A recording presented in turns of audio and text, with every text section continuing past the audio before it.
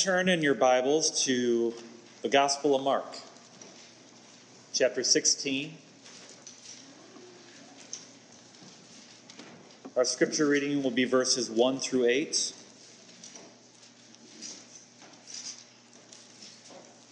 You can find it on page 1584 of your pew Bibles.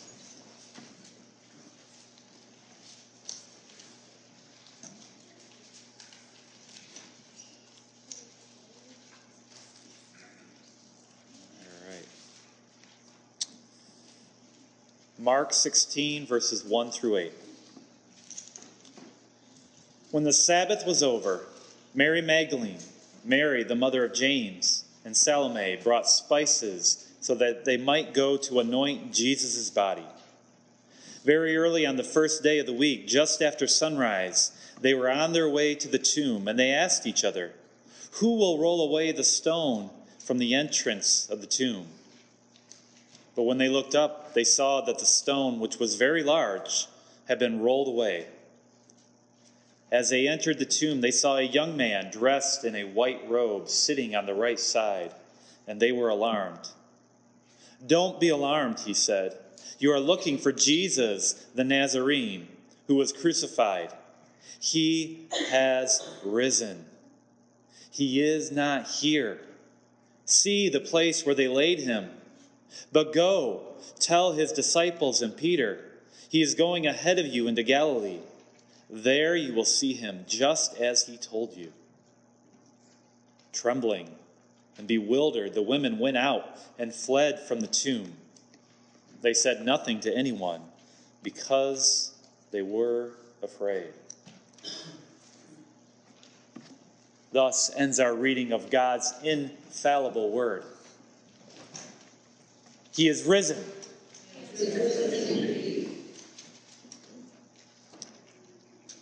In spite of Jesus' clear predictions, his disciples did not believe the warning of their Lord. 3 times he told them that the Son of Man would rise from the grave. Yet none heeded his words. Even as they walked the path towards Jerusalem, Jesus cautioned them in Mark 10, verses 33 and 34. "We are going up to Jerusalem," he said, "and the Son of Man will be betrayed to the chief priests and teachers of the law. They will condemn him to death and will hand him over to the Gentiles, who will mock him and spit on him, flog him and kill him. 3 days later, he will rise." And a 4th time, on the night of his betrayal, he gave them one last warning. Mark 14, verses 27 and 28. "You will all fall away," Jesus told them, "for it is written, 'I will strike the shepherd, and the sheep will be scattered.' But after I have risen, I will go ahead of you into Galilee." Jesus knew these men would flee, that they would not believe his words. They should have been at the tomb waiting for God's miraculous work. Instead, each of them were hiding, afraid, because the man whom they had thought was their Messiah was now dead.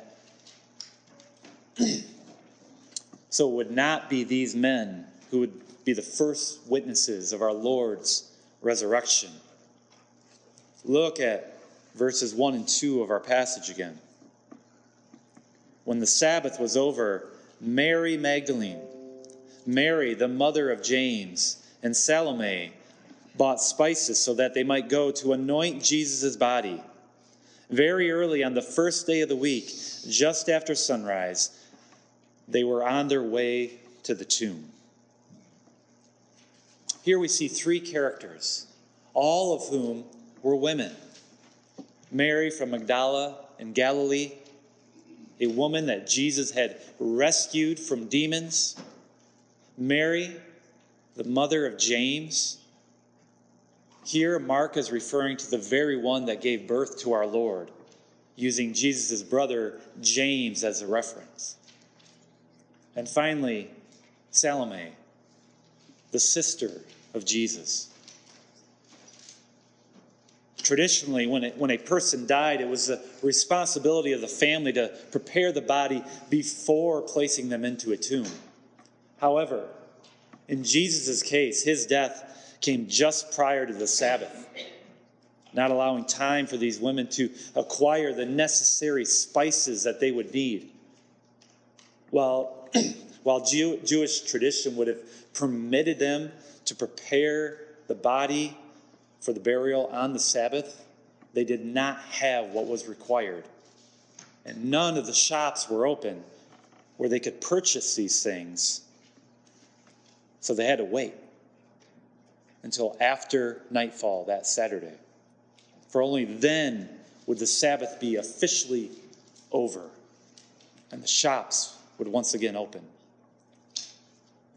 So they purchased what they needed on Saturday night and left for the tomb early Sunday morning, as it was impractical to try to anoint the body in the dark. Yet they ran into a problem on the way. Look at verses 3 and 4.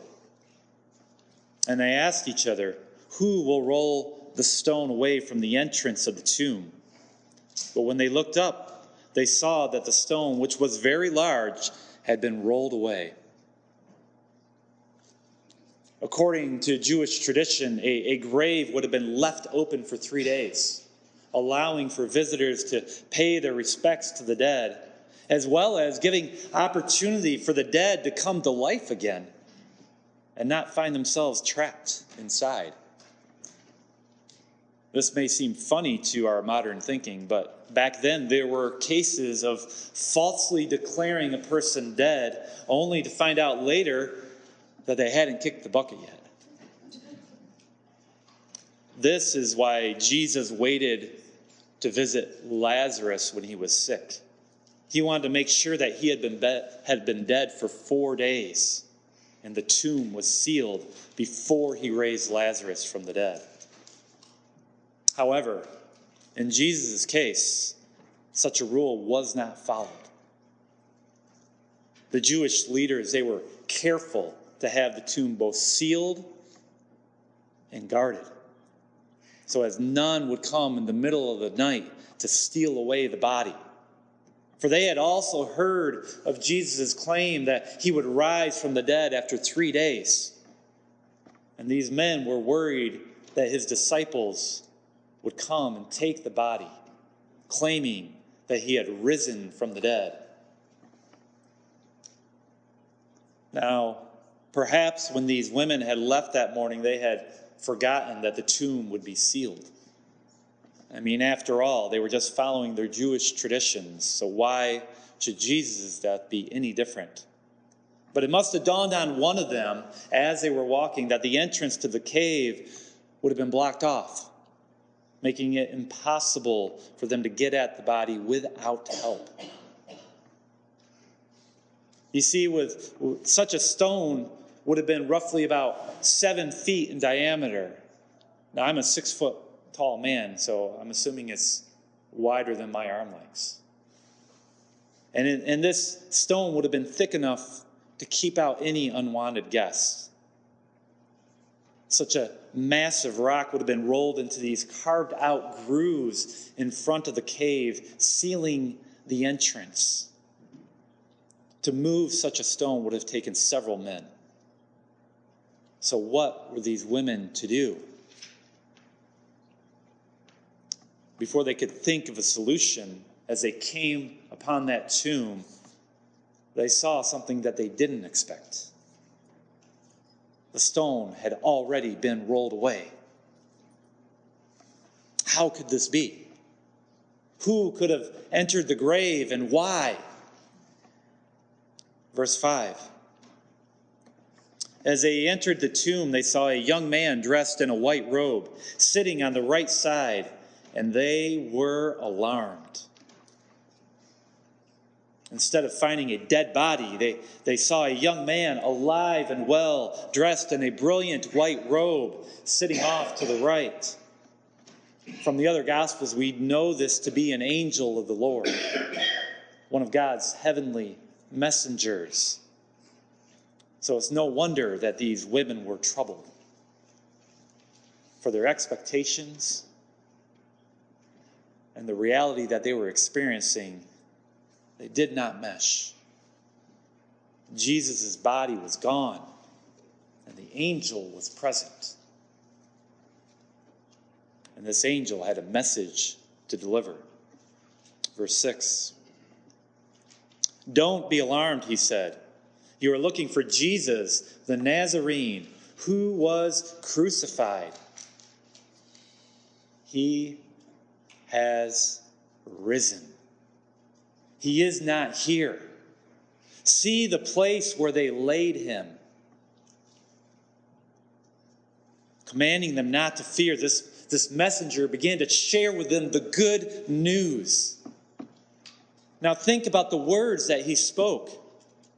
You were looking for Jesus, the Nazarene, who was crucified. This man was dead. There was no coming back from what he had gone through. The cross was the cruelest form of execution known to man at that time. It was meant for a painful death. With arms stretched out, nails piercing the wrists and the feet, a person would slowly suffocate due to the pressing weight of their own body. You see, when a man hung from a cross, he would have to lift himself up by putting pressure on his feet and his wrists just to grab a breath. The strain on his muscles would eventually cause him to cramp up, making breathing that much more difficult. Very soon, fluid would build up in his lungs, and the stress that was placed on his heart, it could have even caused him to have cardiac arrest. These are only the physical aspects of what our Lord suffered upon the cross as he paid for the sins of the world. The point of the matter is, Jesus was dead. There was no coming back from what he had gone through. And yet, what does the angel say next? He has risen. In the Greek, this declaration is just a single word. Egerthe. Think about that. The entire gospel, the whole of God's salvific plan hinges on a single word. Egerthe. What better word could there be? Death has been defeated. The curse of the grave has been reversed, and the tomb is empty. Jesus is alive. Death has been swallowed up in victory. Where, O death, is your victory? Where, O death, is your sting? This is the good news. Christ is victorious. The tomb is empty. He is not here. See the place where they laid him. Jesus is alive. Of course, with such good news comes response. Verse 7. But go, tell his disciples and Peter, he is going ahead of you into Galilee. There you will see him, just as he told you. Jesus has gone on ahead of them to Galilee, just as he said so. Now go.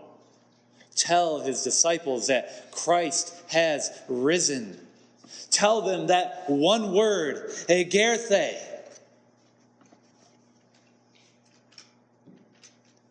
These women are forerunners to all who claim Christ as their Savior. They are the first witnesses. And even though they had not yet seen him alive, that didn't matter. They were to proclaim this good news through the faith that they had and with the evidence that had been given to them. The empty tomb.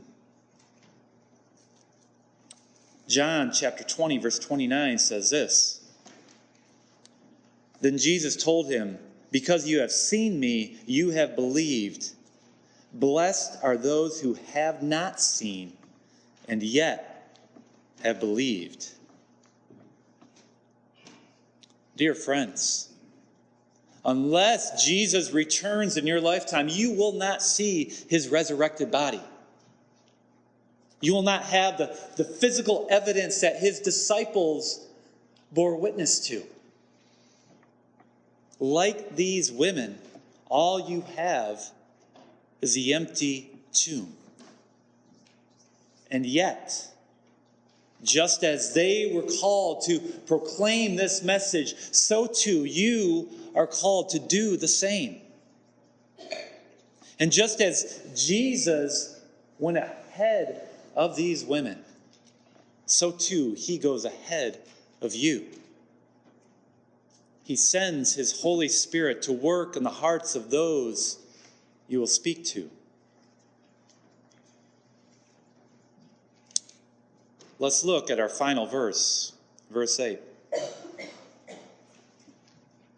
Trembling and bewildered, the women went out and fled from the tomb. They said nothing to anyone because they were afraid. Now, if you are at all familiar with Mark's gospel, and our regulars at Sunday school should know this, you will recall that there are many instances where Jesus would heal a person or drive out a demon from someone and then strictly command them to not tell anyone. Yet each and every time, these people did not listen, and word spread. An irony of ironies, we now have the command to go and tell, yet these women were too afraid, and they remained quiet. Silence was their response to the empty tomb. What will your response be? Before you answer that, let us consider the implications of such an empty tomb. What is the significance of the word egerthe? He has risen. First, Jesus' resurrection is crucial for your salvation. 1 Corinthians 15, verses 13 through 17. If there is no resurrection of the dead, then not even Christ has been raised. And if Christ has not been raised, our preaching is useless, and so is your faith. More than that, we are then found to be false witnesses about God. For we have testified about God that he raised Christ from the dead. But he did not raise him if, in fact, the dead are not raised. For if the dead are not raised, then Christ has not been raised either. And if Christ has not been raised, your faith is futile, and you are still in your sins. Without the empty tomb, there is no forgiveness of sins. The resurrection is essential to the Christian faith. Without it, we have nothing. Second, Christ's resurrection points to the fact that you too will one day rise from the dead. Further in 1 Corinthians 15, verse 20. But Christ has indeed been raised from the dead, the first fruits of those who have fallen asleep. Just as Jesus came back to life, this is your destiny as well. But what does it mean to have a resurrected body?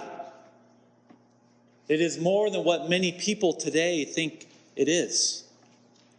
The common notion is that when a Christian dies, their soul goes to be with Christ in heaven. And while this is true, it is not the complete picture. Listen, God created man to be both body and soul. There will come a day when Christ will return. Then the dead shall be raised. The souls of those who are with Jesus in heaven will return with their King. They will receive new, glorified bodies, just as Christ did. They will once again be both body and soul. Look at that first scripture reading we read again in 1 Corinthians 15, verses 50 through 53. I declare to you, brothers, that flesh and blood cannot inherit the kingdom of God, nor does the perishable inherit the imperishable. Listen, I tell you a mystery. We will not all sleep, but we will all be changed in a flash, in the twinkling of an eye, at the last trumpet. For the trumpet will sound, the dead will be raised imperishable, and we will be changed. For the perishable must clothe itself with imperishable, and the mortal with immortality. Here's the difference. In this glorified body, you will still have your mind and affections that you've always had. You will still be you, just a better version of you. A version that won't get sick. A version that won't experience any pain. A version that won't get sad or feel grief. A version that will not die. A version that will not sin.